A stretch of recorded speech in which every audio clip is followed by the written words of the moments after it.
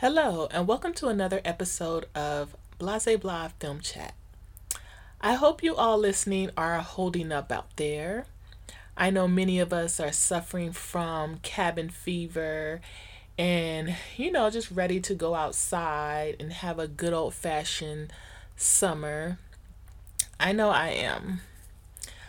I'm a summer baby, so I usually look forward to taking my summer vacation during my birthday week, which falls in July. And oftentimes I travel. However, unfortunately, I'm not one of, these brave people ready to jump on a plane just yet, during all this pandemic business.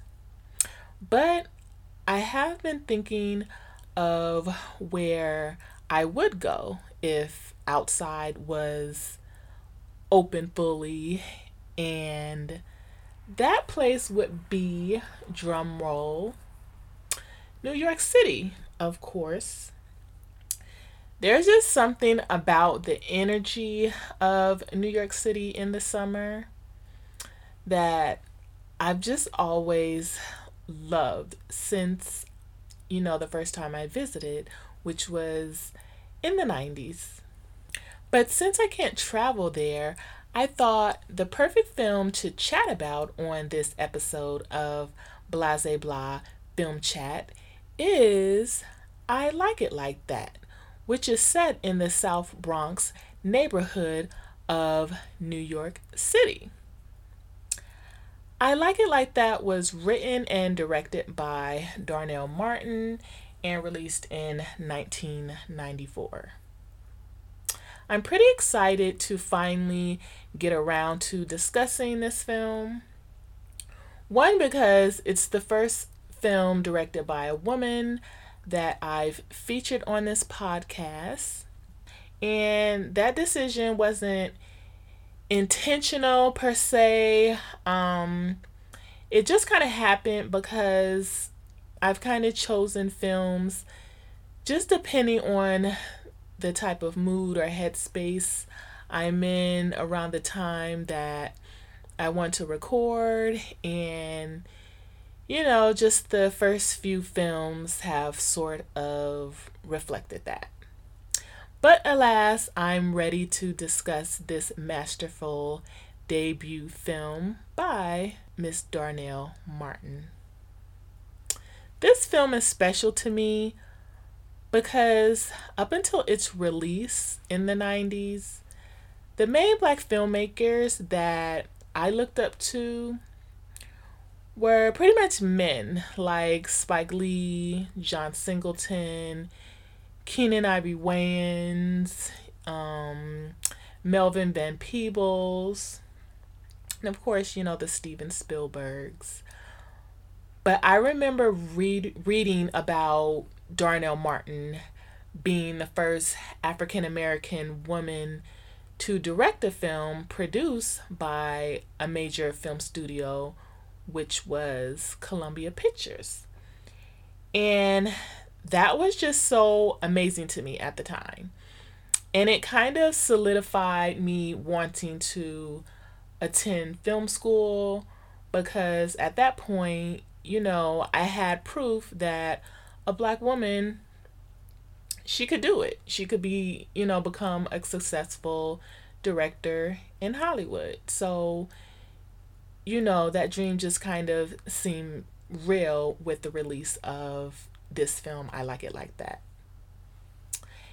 In addition to I Like It Like That, Darnell has directed other feature films such as Prison Song, which featured Q-Tip and Mary J. Blige, as well as Cadillac Records.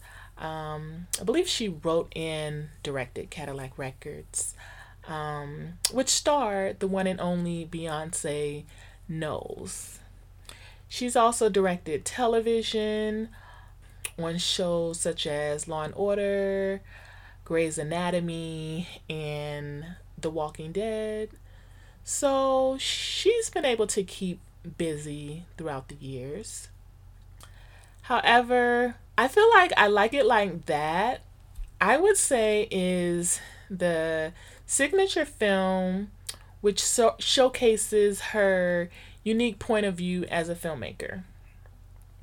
One of the things that makes it so unique is her showcasing Afro Latino life in New York City, which wasn't often portrayed, in a nuanced way in film at the time, I feel like.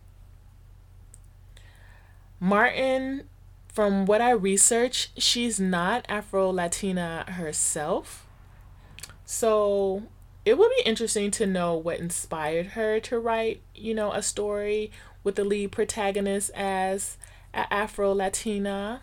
But I'd assume um, living in New York City or growing, I believe she was raised there, she was exposed to the culture and felt familiar enough to tell this story. And I think it was a good choice. So, without further ado, let's get into this episode of Blase Blah Film Chat. I want to break down the opening sequence of this film because I think it's so memorable, because it immediately draws the viewer in and sets the tone and pace of the entire film. It just creates an energy that is kept up throughout the film, which I think can be hard to do. But it's one of those films that it just immediately gives you nostalgia of a specific place and time. The camera opens up on a shot of a Latina woman leaning over her balcony, writing her number on a $5 bill to place a bet with the neighborhood numbers man. Another woman is shaking a rug out of her window as the camera then pans down and settles on who we will learn is Alexis. She comes out of the building and stops to speak with the lady and her baby. Alexis is played by the actor Jesse Borrego. For those of us who are old enough to remember the TV show Fame, he played the character Jesse. So he's one of those really good dancers from that show. He's been in a lot of stuff since then, though. But he's playing a transgender woman in this particular film. So the camera is still moving. We settle on two guys trying to holler at two young ladies who hop out of a Jeep, which pulls up, and the camera lands on a spray painted mural of a police officer named Hector Linares on a wall. It says he was killed by a drug dealer. There's this sort of fast camera movement in this opening sequence, which it just mimics the fast-paced life of New York City. It shows what a busy, bustling block looks like in the Bronx. But this energy is energy that can be found in the other boroughs too. So, Harlem or Brooklyn are just as lively.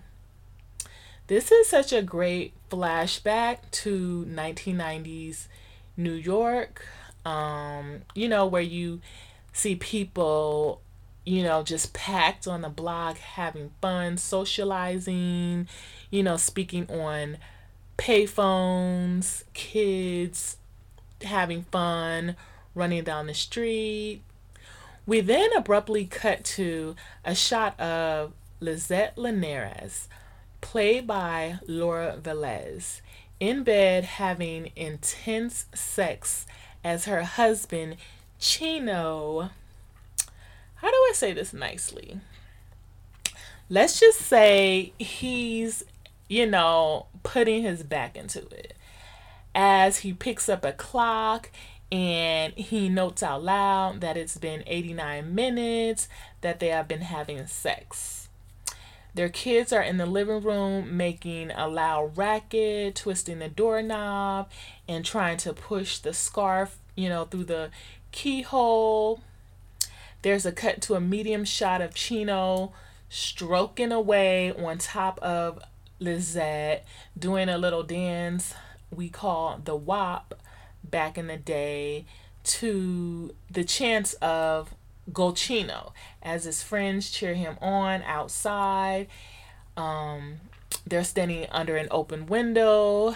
All the while, there's a downstairs neighbor who is going crazy, pounding a broom on the ceiling, reacting to all the noise that, Lizette and Chino are making with their love making. I like the specific shot detail when we cut to a shot under the bed to see the dust jumping up from the wood floor, as the broom hits the ceiling. There's a cut to a shot of Lizette's upper body and head hanging off the side of the bed. In this up-down shot of her, she's seeming somewhat exasperated. We then cut to a shot from Lizette's perspective, being bounced on the bed with the camera swinging back and forth with an upside down view of the window looking out on the apartment building across the street. So that's just a really good perspective shot that I really, love. We're introduced to Maggie, aka Magdalena, who's sitting outside on the stoop with the crowd of guys who are cheering Chino on, and her kind of being a hater. She throws a bottle up at the window to kind of interrupt what's going on. Lizette, becoming tired of this marathon sexcapade, flips Chino over and starts to ride him on top to make him climax as their kids are banging on the door.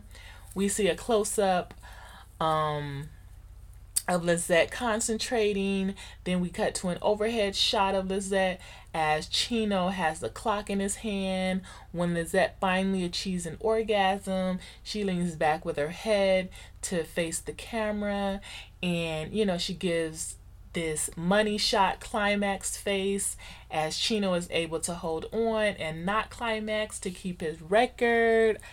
The camera overhead moves in close to show Chino's smiling reaction as, we see he's kept his record. I break down this scene in such detail just because every shot and editing choice is so intentional and well thought out. When I watch how all of these aspects of filmmaking are executed, it gives me such an appreciation for the art of directing. You know that the director has a firm understanding of, just how films work and what, the film language is. And you can just tell that, this director just cares. It reminds me of the retro filmmaking before all of the modern technology, where shot selections were very symbolic because you couldn't rely on, fancy effects. Like the shower scene where Janet Leigh is stabbed in Psycho.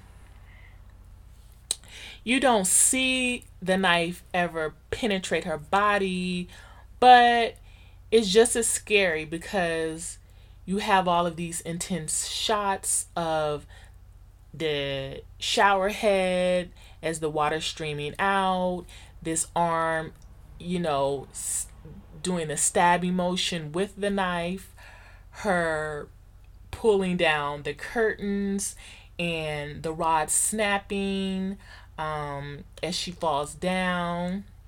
And then, there's this close up of the water going down the drain. They're like all these symbolic shots that, the director, Alfred Hitchcock, had to make. And he didn't rely on, showing a lot of gore and that sort of thing. Because, of course, it would have looked cheesy back in the day, but still, he didn't have those things to fall back on. So here, I'm not saying that, this film is, Hitchcockian in, any way, but I'm just commenting on Miss Martin's purposeful directing and shot selections. And this is also an intense opening sex scene to feature a Black and Latino couple just expressing their love for each other, or just intimacy on one hand, but also, as a married couple, because I think that's something you don't see in mainstream films a lot, when it comes to portraying Black and Latino couples just being intimate and making love in this sort of way.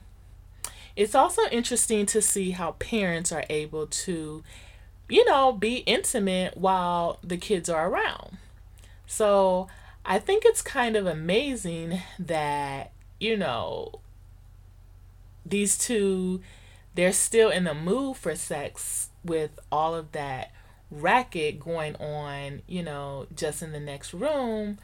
But I guess, just in real life, you have to get it. Parents have to get it, when you can.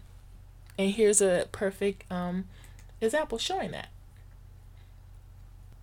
So moving on, just as Lizette and Chino are exhaling from climaxing, we cut to a shot of the young brother and sister in hand-to-hand combat, tussling just right outside their bedroom door. The couple come out to see their young kids, a boy and a girl, tearing up the house and fighting. Chino scolds them as Lizette rushes to gather up her broken record player and speakers. She's like devastated. Chino, he asks his son, little Chino, what he's told him in regards, to fighting his sister. And little Chino replies, "If I hit someone smaller than me, that makes me a punk." This use of the P word is interesting here because Chino is trying to give his son a lesson on how to treat the opposite sex, but I think it foreshadows how masculinity is dealt with in this family, and how this father in this film will kind of pass on harmful messaging to his son while also trying to teach him and groom him to become a man. So I think that's just kind of interesting foreshadowing for what's to come later on in the film. Maggie, or as she's also called, Magdalena, who seems to have a crush on Chino, knocks on their door, and Chino answers it to see her standing there, and she's a sexy temptress type, which is the total opposite of Lizette. And Maggie, she's played by Lisa Vidal. You might remember her from the TV show Being Mary Jane. She played Mary Jane's friend and producer. And it's funny because when I would watch that show, Lisa always had a kind of familiarness about her, but I could never place where I knew her from. And ta-da, it wound up being this film that I had seen years before. So, anyways, Maggie, she's at the door. She innocently explains that she just came to show Chino his number almost hit. Fed up with the disrespectful flirting between the two and just all of the chaos of her apartment and her kids just out of hand, Lizette flees downstairs to see Alexis, who is her kind of safe haven when she needs to vent, or her kind of shoulder to cry on. We learn that Alexis is actually Lizette's sister. As Lizette looks through a newspaper to find a new radio, Alexis encourages her to pursue her modeling to make some money. An idea that Chino shoots down later because, as he puts it, Lisette doesn't have any tetas. So eventually, a blackout winds up happening and looting breaks out in the neighborhood. Lizette warns Chino not to join in with the looting, but he does anyway in an effort to get her that stereo that she wants.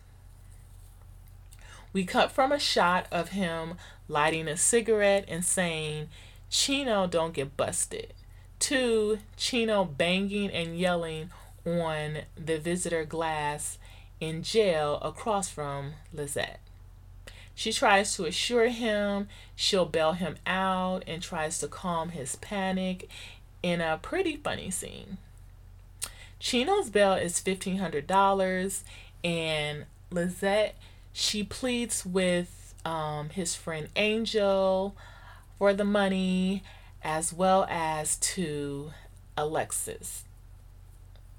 However, Alexis is saving her money for her sex reassignment surgery, and so she just isn't moved. So Lizette now has to decide whether to play the only $5 she has on Chino's numbers with the numbers guy or not. Lizette and Alexis, they decide to go find their mother, who is working on a street food cart. Again, I like this camera choice of the director, starting with a shot of Alexis peeking through a chain link fence, then doing the reversal shot of the mother sitting at the food cart. Then the camera, there's a panning down to show Alexis and Lizette kneeling, plotting their move to talk with their mother since their father is not there. Alexis she's too scared to approach her mother because she doesn't think she looks good. She rushed out of the house without doing her makeup, and her blouse just doesn't really fit right. So she thinks, she asks, which picture she should give Lizette to give to their mother. And Lizette, she responds, whichever one you don't mind getting ripped up. So Alexis gives Lizette a picture, and then she watches through the fence as Lizette walks over and tries to ask her mother for the money. So as she predicted, the mother rips up the picture, saying this isn't her son. She warns Lizette that if her brother, quote unquote brother, keeps calling the house, his father is going to go over there and kick his ass. The father then approaches, and we see that he's a Jamaican black man, and the mother, she's I guess you describe her as a fair-skinned Puerto Rican woman. So this is interesting to see the dynamics of an interracial family and couple from the Black and Latino perspective in film, because usually we see, a Black and white couple if there's, when discussing interracial relationships, in the media. So I think this is a pretty interesting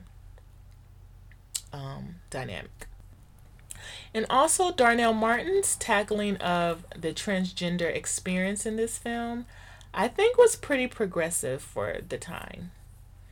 I can't think of too many depictions of a Black and Latino transgender woman in a feature film where her storyline was central to the overall plot. Although I don't think Jesse Borrego is Afro Latino in real life, I believe he identifies as a non Black Latino. Um, from my research, but don't quote me on that. Now, of course, judging by today's standards, it would be more appropriate to have an actual transgender woman, playing the character of Alexis. But I feel here Jesse Borrego, he gave a compelling performance in the role. However, I can't speak to whether it was, a totally authentic performance, because, that would be up to someone from, the transgender community to be the judge of that. But Darnell Martin, she did make a good effort to show, I think, a holistic look at this one transgender woman's experiences and journey.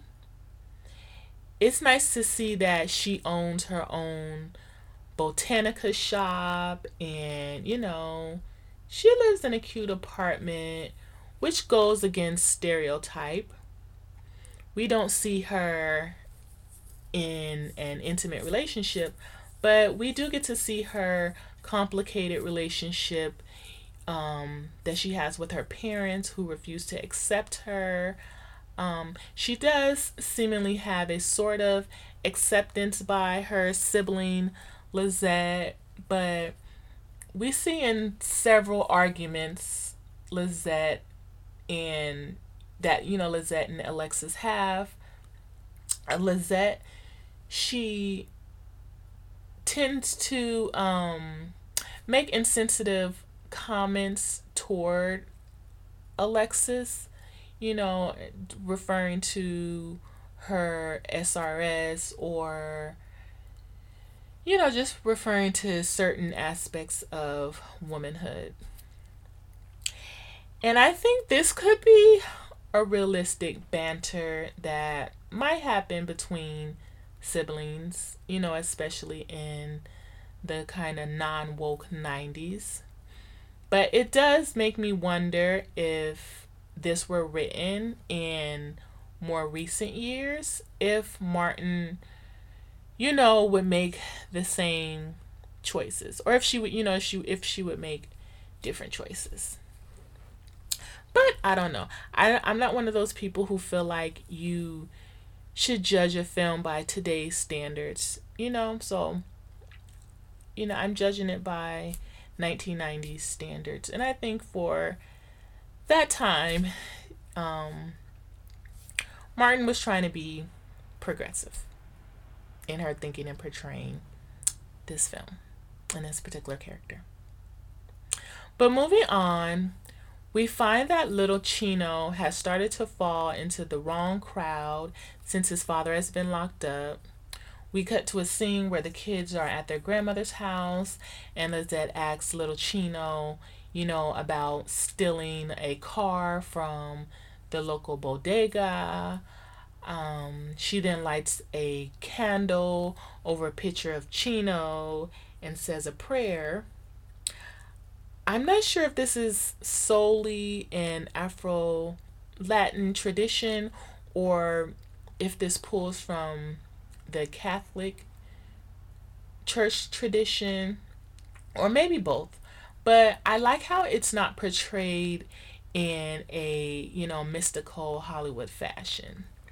But little Chino, he gets frustrated by not knowing where his father is and picks up the candle and throws it, causing Lizette to blow up and tell him that his father is in jail.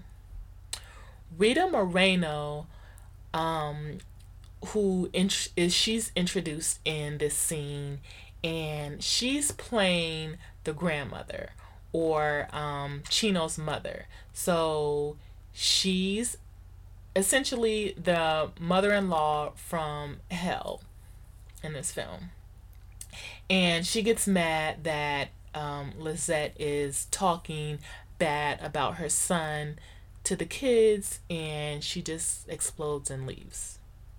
What a feat it must have been for Martin to get the legendary EGOT Rita Moreno to star in this film. And for those who don't know what an EGOT is, that just means that she won an Emmy Award, she won a Grammy Award, she's an Oscar winner, and she is a Tony Award winning actress. So she, is in this small club of persons to have won all four of those major awards. She only has a few scenes, but she makes the most of them, giving a highly entertaining performance as, one of those overly protective mothers who spoils their sons rotten and thinks their grown son can do absolutely no wrong. But this takes us to an intense breakdown scene as Lizette goes into the bathroom and turns on the radio, lights a cigarette as the kids are outside of the bathroom door, asking for their father. The neighbor is banging the broom against the floor again, and Lizette is just kind of in her own world, rocking back and forth. She places the couple dollars and change that she has on the sink in front of her and starts to sing along to the radio. There's a quick montage of shots of the floor tiles bouncing, the banging from the neighbor and the kids, and her cigarette dropping, and her grabbing her head and just rocking. She's at her breaking point at this moment. She starts banging back on the floor with a mop.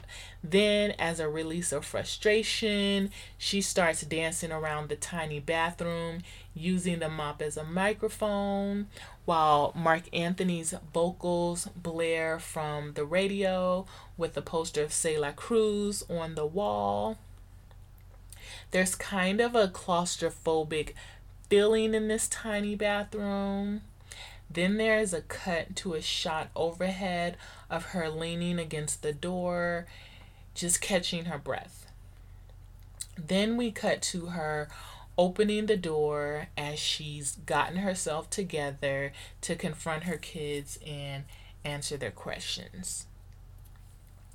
She threatens to whoop her son for stealing, and her son tells her, "Poppy stole that stereo. Are you saying he's not a man?"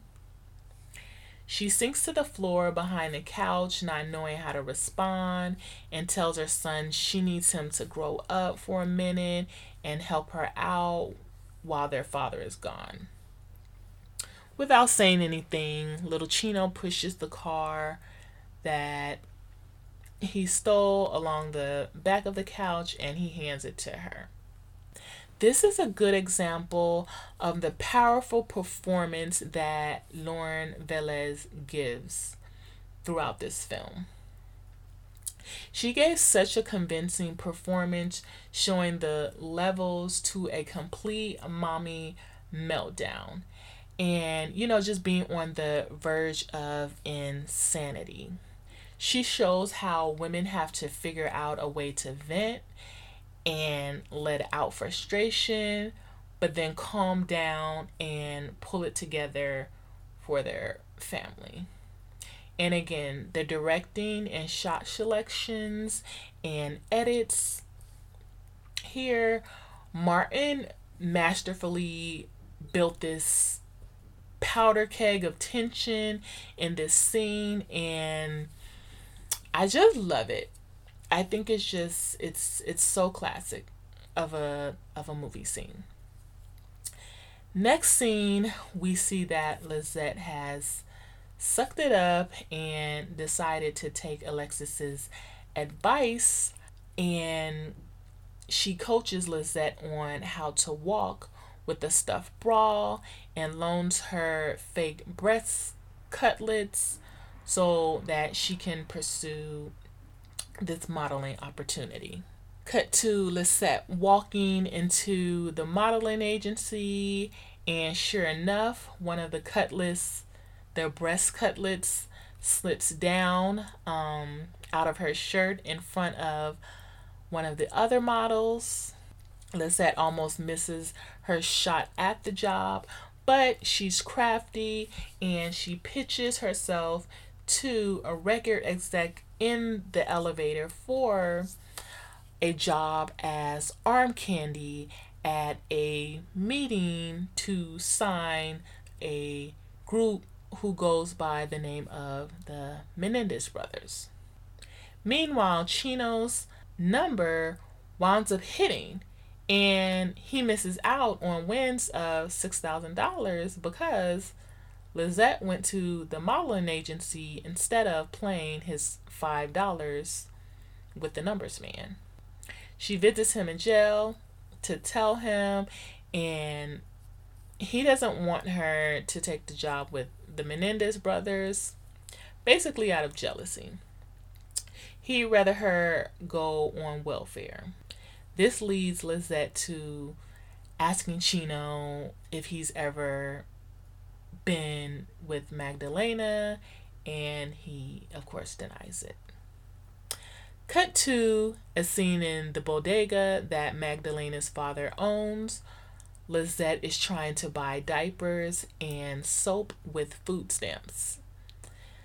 This just turns into an argument and winds up being the breaking point, along with little Chino offering to get work with a local drug dealer. Lizette finally decides to just pawn her wedding ring and to take the job meeting the Menendez brothers. This is also where the movie takes a big turn for me aesthetically. We're leaving the sort of vibrant colors and culture of this Bronx neighborhood and entering a more dull and gray artificial world of corporate America and the music business.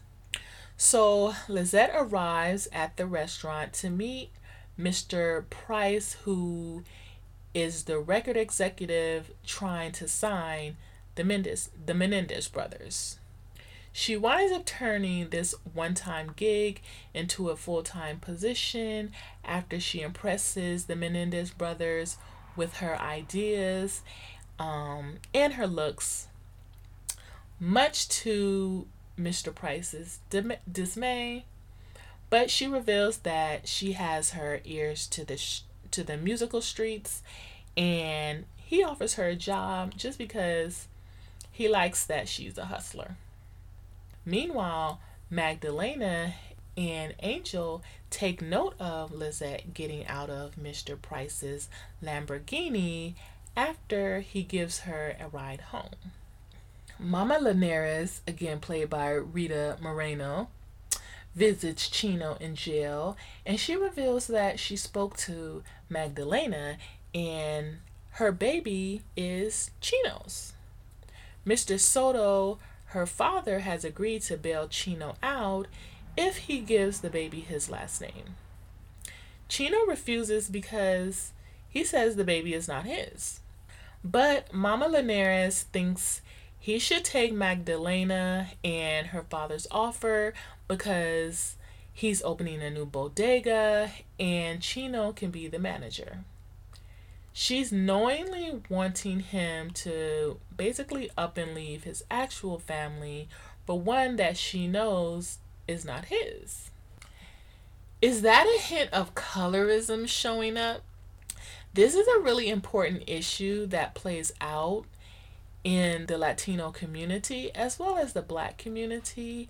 And this is just another social issue that Martin does a good job at interweaving in the storyline, which again I think shows, just how she's progressive in her storytelling for the time.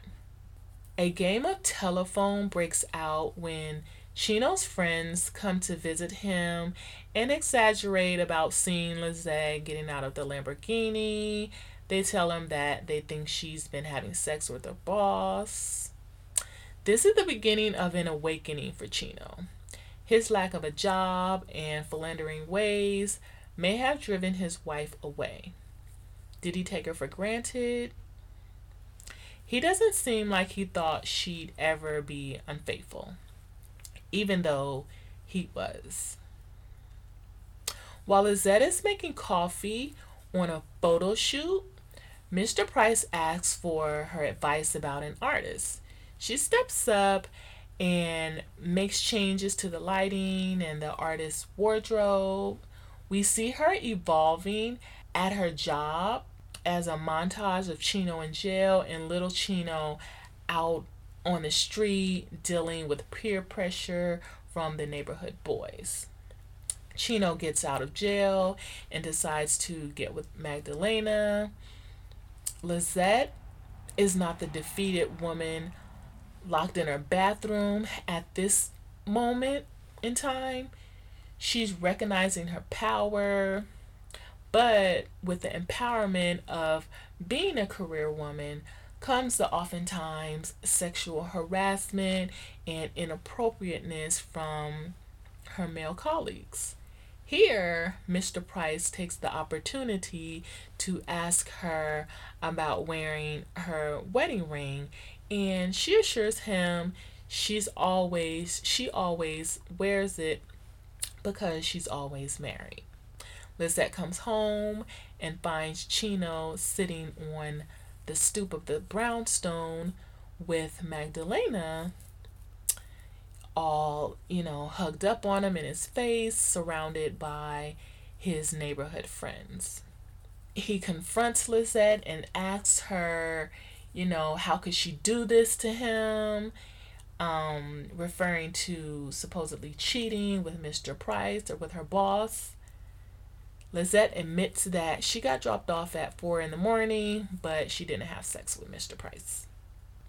I like this shot where Chino, he grabs Lizette by the arm and pulls her in front of him with his back against the wall. So he pulls her to him. The camera follows them with a profile shot of the two, and the camera stays on them as Magdalena, carrying her baby on her hip, and Mama Linares, they creep into the shot in the background. We see Magdalena basically watching her future drifting away as Lizette and Chino try to reconcile. We see her plan didn't seem to work, or both of their plans. It doesn't seem to be working. So Magdalena decides to bust up Lizette and Chino's kiss, and she tries to thrust her baby on Chino, still not giving up. The block erupts into chaos, trying to keep the two women apart as they begin to fight.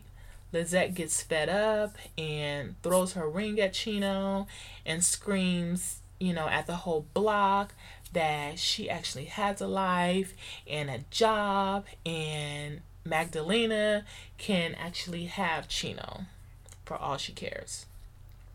Chino tries to embrace Lizette, but she pulls away. So she might be done at this point. Cut to Lizette fluffing an artist before at a performance before he goes on stage.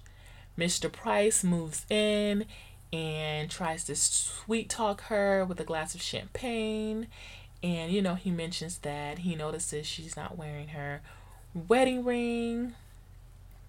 They have an awkward exchange where he tries to basically push up on her, touching her hair and telling her he's glad she's there. He awkwardly goes in for a kiss, but she pushes him away and, she tells him she's married. Now, this is a good example of where the power dynamic of a male boss comes into play when his subordinate is a woman. I like that the writer and director are female here because the nuances of how these situations are played out are very realistic here. Because oftentimes, this same scenario, when presented from a male point of view, it would have shown a lot of it would have likely shown Lizette's character to have been flattered and or even maybe grateful for her boss's attention, and it might have shown her throwing herself at him. But here, like I think it is oftentimes in real life, it's just awkward and uneasy. So Lizette comes home and Chino, he has put the kids down for sleep. He gives her a candle and cactus as a gift and a peace offering, while there's music playing in the background. He's promised their daughter a puppy if she comes out and tells her mother that she woke up from a dream that she had where her daddy had, or I think she called him Poppy, had left and never came back. This quickly ruins the mood as Lizette figures out that Chino set this up. She tells Chino to leave the house and tries to make him leave, but he refuses. He then forces her and her son in the bathroom and locks them in there in an effort to calm her down. There's shots back and forth between the two of them arguing about the state of their marriage. They're both throwing jabs back and forth, with Chino criticizing her sex skills and her telling him that he isn't a man. As Chino pulls the door closed, Lizette, she's pulling it, trying to open it. She finally tricks him into thinking she's calmed down, and he lets her out, and she rushes past him to go to Alexis's apartment, her kind of safe haven. Cut to a scene on a new day where there's chaos in the house, even more so without Lizette there. Chino struggles to comb his daughter's hair. He asks his mother, Mrs. Linares, if she can help him, with his daughter's hair. And she pauses and says, I don't know how to comb nappy heads. Nobody in my family has nappy hair. Why would you marry a woman with nappy hair? So, yep, bingo. As I suspected earlier, Mrs. or Mama Linares is definitely color struck, or you might refer to her as being a colorist. Again, I think it's so important that this issue is presented in this fashion because, it's not heavy handed here, and oftentimes it comes across that colorism isn't really acknowledged within the Latino community as being a huge problem. It's kind of a dirty little secret, but plagues that community in the same form and fashions as it does in the African American community and other black communities here and abroad. So I really love that Darnell Martin tackled that subject here in just a very kind of natural and fluid kind of a way. Little Chino, getting back to this scene, little Chino, he's struggling with his grandmother to put on a pair of what she says are dirty jeans. He talks back to his father and says he's a man and refuses to put on his clothes and just sits in front of the TV continuing to watch cartoons. Out of frustration, Chino hits him with a belt. Little Chino responds saying, "You're not a man, you're hitting someone littler than you." Little Chino, here he flips Big Chino's words on him. Chino tells him that, okay, since he's a man, then he can take off the clothes that he bought him. Chino forces him to take off his clothes and pushes him outside of the apartment into the hallway naked. This next scene is one of those that get burned into your memory well after you've seen the entire film. I list this as one of the more powerful scenes in a film I think I've seen dealing with the loss of childhood innocence and I guess the beginning of adolescence. We cut to a close shot of the black apartment door. Then the camera pans down to see little Chino staring at the hard slammed door in his face. Then there is a transition to a long shot down the hallway as little Chino stands outside the door naked along this harshly painted red wall. The composition of this shot is both jarring and powerful. We see him stripped down. We see him stripped down literally and figuratively. And he's far from a man. He looks like a helpless baby. And there's a sad realization in his face that little Chino, he sees that too. He's realizing that in the moment. The camera pulls out and little Chino turns to knock on the door. Great detail in camera positioning as the camera is pointing up at Chino to show that we are seeing from little Chino's point of view, looking up at his dad. He lectures him that he's not a man yet and tells him he better put on the pants until he's old enough to take care of himself. Big Chino is waking up to his responsibilities. He sees his wife no longer respects him, and now his son isn't looking at him like a man. Things have forever changed between this father and son. The next scene, Lizette is back at the office. She finally gives into Mr. Price's advances. Before she lets him have sex, though, she makes him take his watch off because she doesn't want to be on a timer like she is when she's having sex with Chino. This scene shows a change in Lizette's self-awareness. Not that she's really into Mr. Price, but she wants to explore sexually and disregard the societal norms of what a doting wife is supposed to be. She's crossed the boundary in her marriage now, and there's no going back to the way it used to be. Later, Lizette sees Magdalena from outside of the window of Alexis's shop, and she sees that Chino has given her cactus plant to Magdalena. Here is when Lizette realizes Chino is now working for Maggie's dad and he's starting a new life without her. She decides to confront him and she gives him the condom wrapper from her sexual encounter with Mr. Price, and she tells him that basically they're even now. Chino is devastated that his worst fears are confirmed.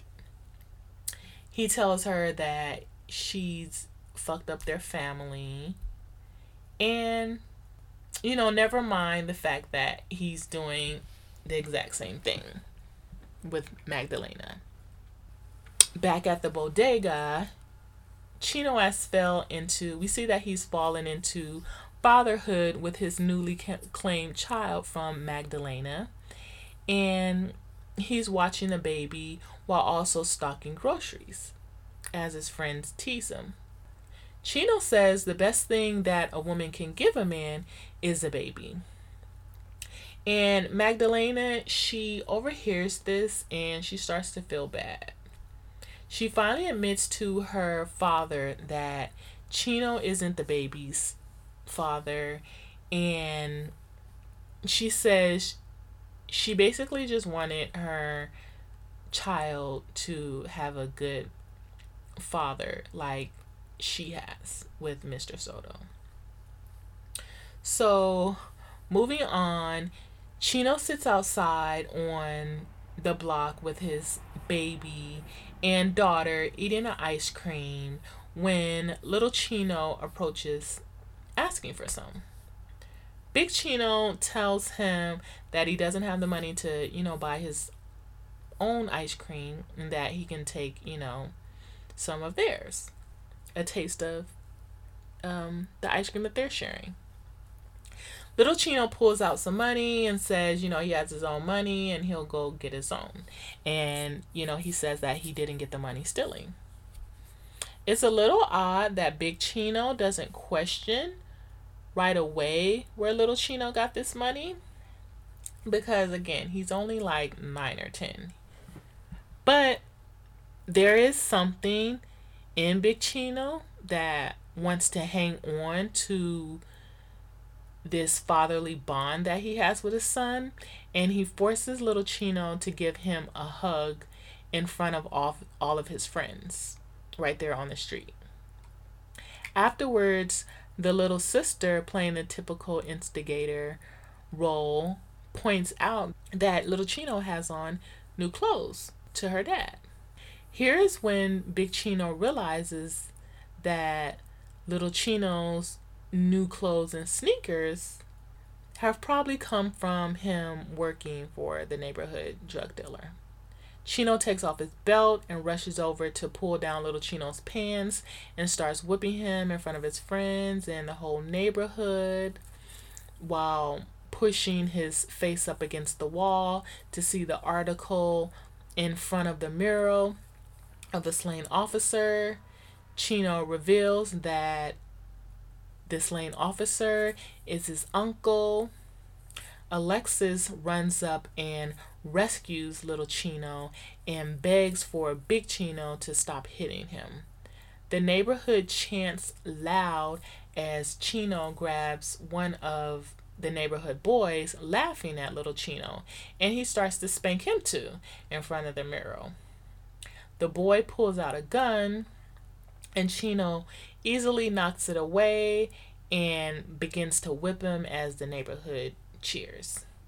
The boy begins to cry and starts to, through his cries, yell out, "You're not my father."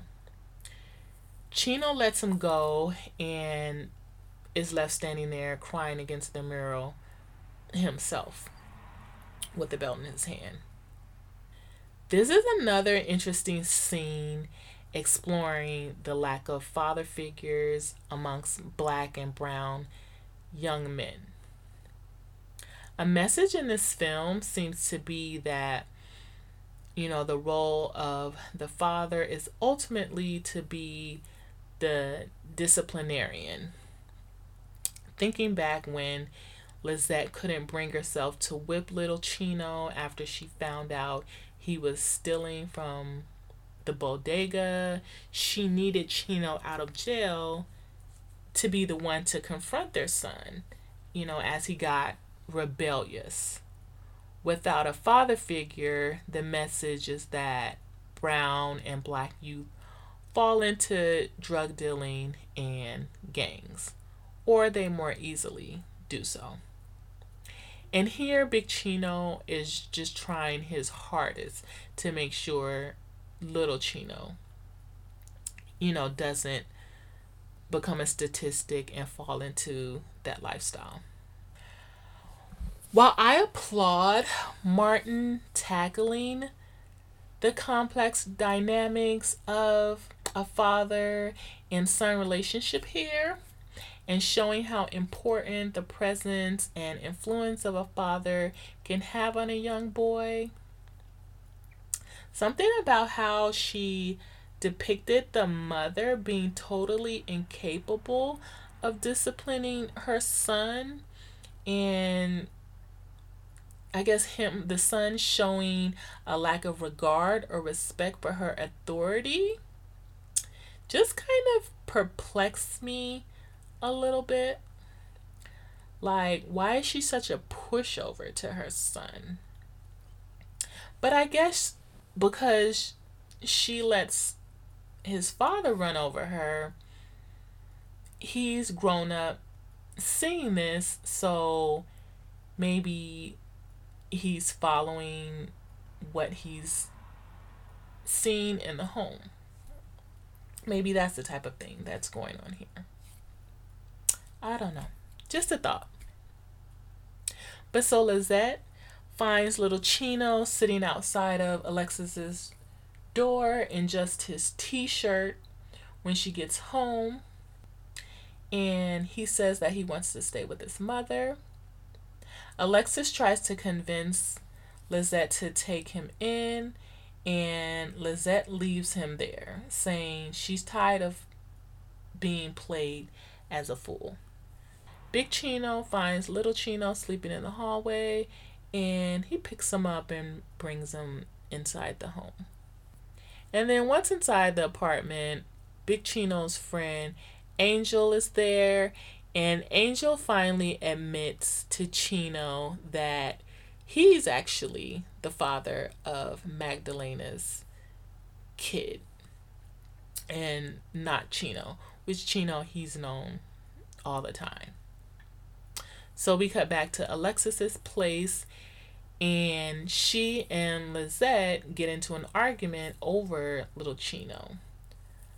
Lizette tells her that she won't know how to be a mother no matter how much silicone she gets in her body. Alexis tells her that she can identify with being a little boy whipped in the street and made to feel less than a man. Alexis tells her that Lizette is being selfish just like their mom, and that she shouldn't abandon her son because he's dealing drugs, since after all he's still a small child. Alexis also says that their mom pretends that no one else exists and she only cares about herself.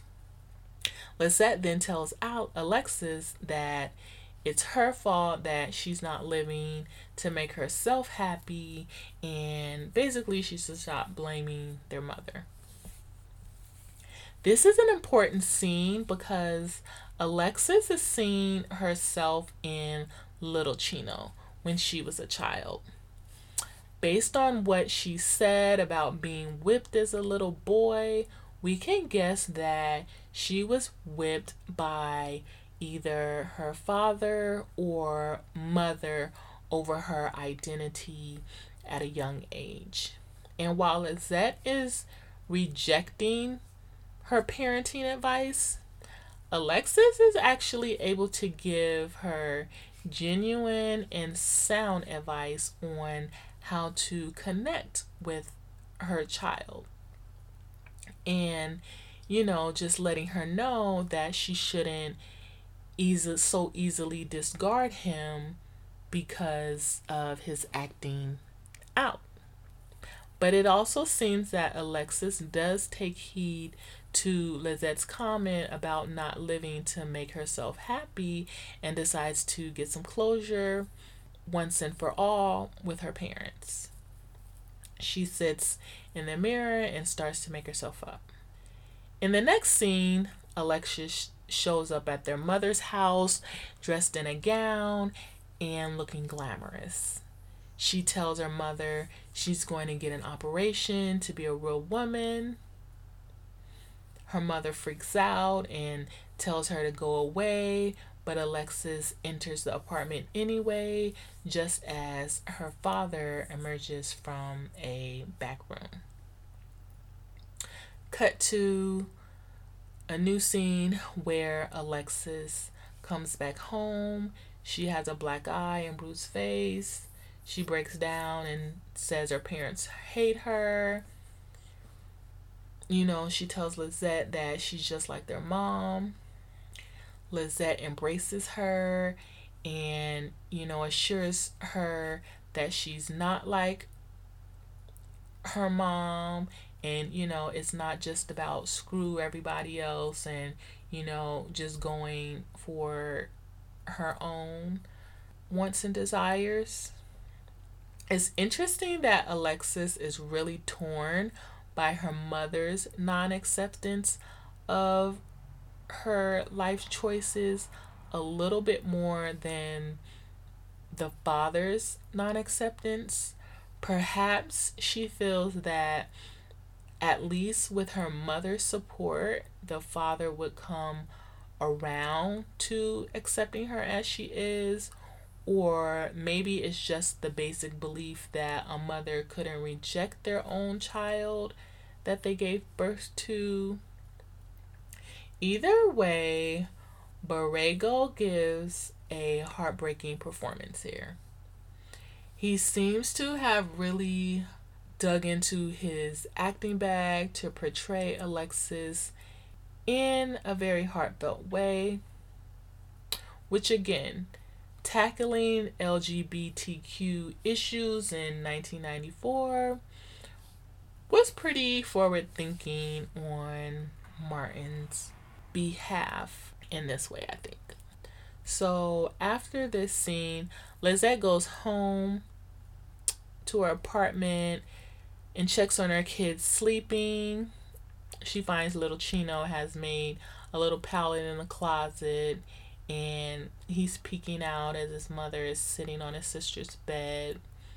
She tells him that she's never going to leave him no matter what and asks for his forgiveness. It's really powerful seeing little Chino in his oversized baggy clothes. Even for the time where, baggy clothes were in, and he's holding an action figure toy as his mom begs for his forgiveness and embraces him for a hug. The camera pans over and we see Chino out of focus, observing in the background from the doorway. After a chaotic morning where Chino deals with the kids as Lizette goes to work, later on that night, Lizette and Chino have a heart-to-heart about both of their indiscretions outside of their marriage, and she tells him his problem is that he never thinks about the other person.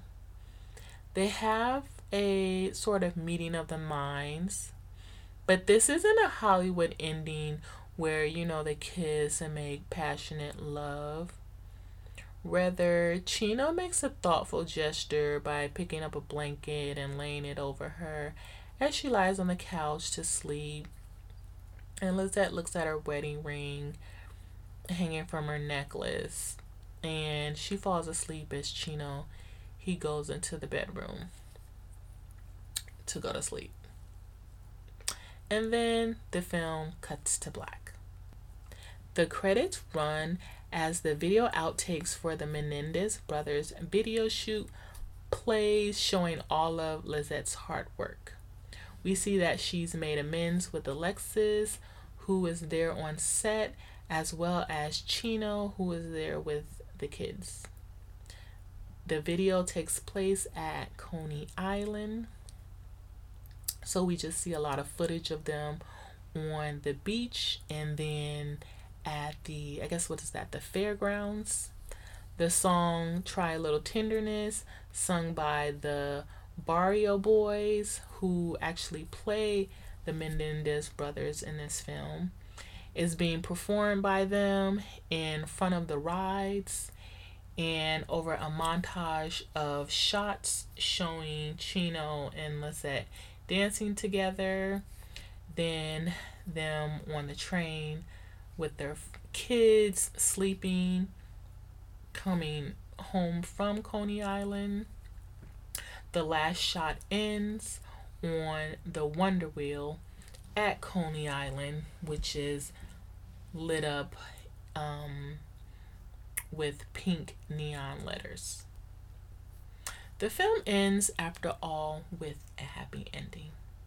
But I like how there was the inference of some serious soul searching and work that had to be done in order for the Linarises to save their marriage. I think this was a very ambitious and groundbreaking film, as I mentioned earlier, just dealing with all of the subject matter, from showing Afro-Latino culture to colorism to the LGBTQ plus subject matter. This might be one of the few films made in the 90s with a predominantly Latino cast. And in general, there just were great performances by Lauren Velez, who went on to star in many TV shows and films. I remember her most from her role in New York Undercover myself. That's probably my favorite. But you also had Rita Moreno starring, which that alone makes this film legendary. There aren't too many directors who can say they had an EGOT in one of their films, after all. Jesse Borrego and John Seda gave outstanding performances as well. Jesse Borrego, as I mentioned before, has starred in Fame, the TV show Fame, 24, and Dexter. And John Seda has appeared in films such as, he was in Selena. He's done a lot of TV roles. One such role, he was in Chicago PD. Also, Thomas Melly, the actor that played Little Chino, was so good in his role. Really impressive for a young child. I couldn't find much information on him except that he appeared in Prison Song, which is another film directed by Darnell Martin. But yeah, he gave a very powerful performance in this film.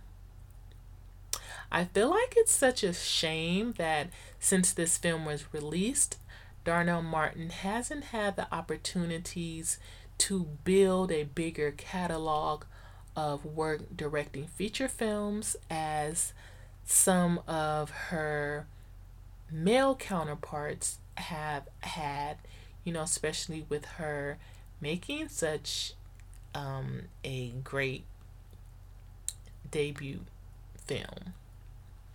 We've missed out, but alas, she set the stage for many Black women to come after her, and maybe now that there's starting to be an awakening to how important and powerful the voices of Black women filmmakers are, Darnell Martin will bless us with even more classics such as this one. So that about sums up everything I want to say about I Like It Like That. You can find it on streaming services for those who haven't seen it and still set through all of my spoilers. And even if you have seen it, I think now is such a good time just to revisit this film. I think it'll bring back fun memories for you. And I can't end this podcast episode without giving my opinion on what's the best version of the song I Like It Like That. And I have to say, I prefer the Blackout All Stars version. That's my generation's rendition. But obviously, you have to give a big shout out to Pete Rodriguez because he's the original. And that's definitely a great version of the song as well. And then obviously Cardi B. You have to give a shout out to Cardi B with the most recent version as well. I hope Pete enjoys royalties from all of them. So that's all for this episode of Blase Blah Film Chat. Until next time.